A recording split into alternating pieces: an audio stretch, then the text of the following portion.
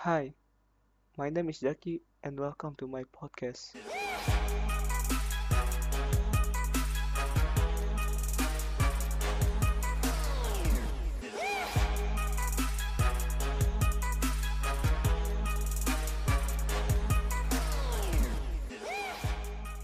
Today I want to talk about Discord. Did you guys know about Discord?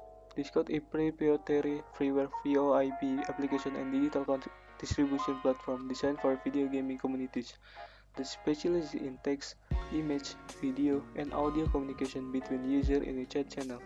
Discord runs on Windows, macOS, Android, iOS, Linux, and in web browser. As of 21 July 2019, there are over 250 million unique users of the software. This is the metaphor of server and channel similar to internet relay chat, even though these servers do not map to traditional hardware or virtual server due to its distributed nature. A user can create a server on Discord, managing its public visibility and access, and create one or more channels within the service. Within a server, depending on access control, user can create channel within a category framework, with the visibility and access on the channel also customizable to the server. On such customization is the ability to mark channel and SFW, not safe for work, which force first-time channel viewer to confirm that they are over 18 and willing to see such content. In addition to normal text-based channel, Discord server can create voice and chat channel. Every Discord user has a unique 4-digit personal identification number discriminator with the hash symbol after their username. This allows for multiple users to have the same username and for users to find friends easily. Both at the server and the user level, Discord allows users to connect this to their Twitch or other gaming service account.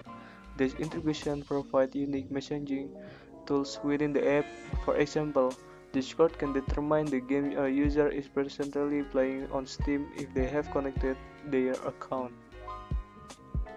The Discord client is built on the Electron framework using web technologies, which allow it to be multi-platform and operate on the web and as an installed application on personal computer. The software is supported by 11 data centers around the world to keep latency with clients low. All versions of the client support the same core feature set. Screen sharing with desktop audio is Windows exclusive, as is downloading and playing games from the Discord. Discord is specifically designed for use while gaming, as it includes features such as low latency, free voice chat server for users, and dedicated server infrastructure. Discord developer also added video calling and screen sharing in 2017. Support for calls between two or more users was added in an update on July 28, 2016. In December 2016, the company introduced its GameBridge API, which allowed the game developer to directly integrate with Discord within games. The Git repository documentation for the Discord API is hosted on GitHub. Discord provides virtual support for the ReStack via the Markdown syntax. Discord uses the Opus audio format, which is low latency and designed to compress speech.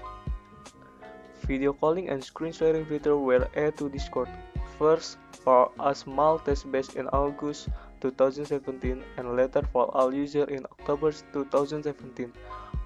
While these features mimic live streaming capabilities for off-platform like Twitch, the company does not plan to compete with this service, believing that these features are best used by small groups.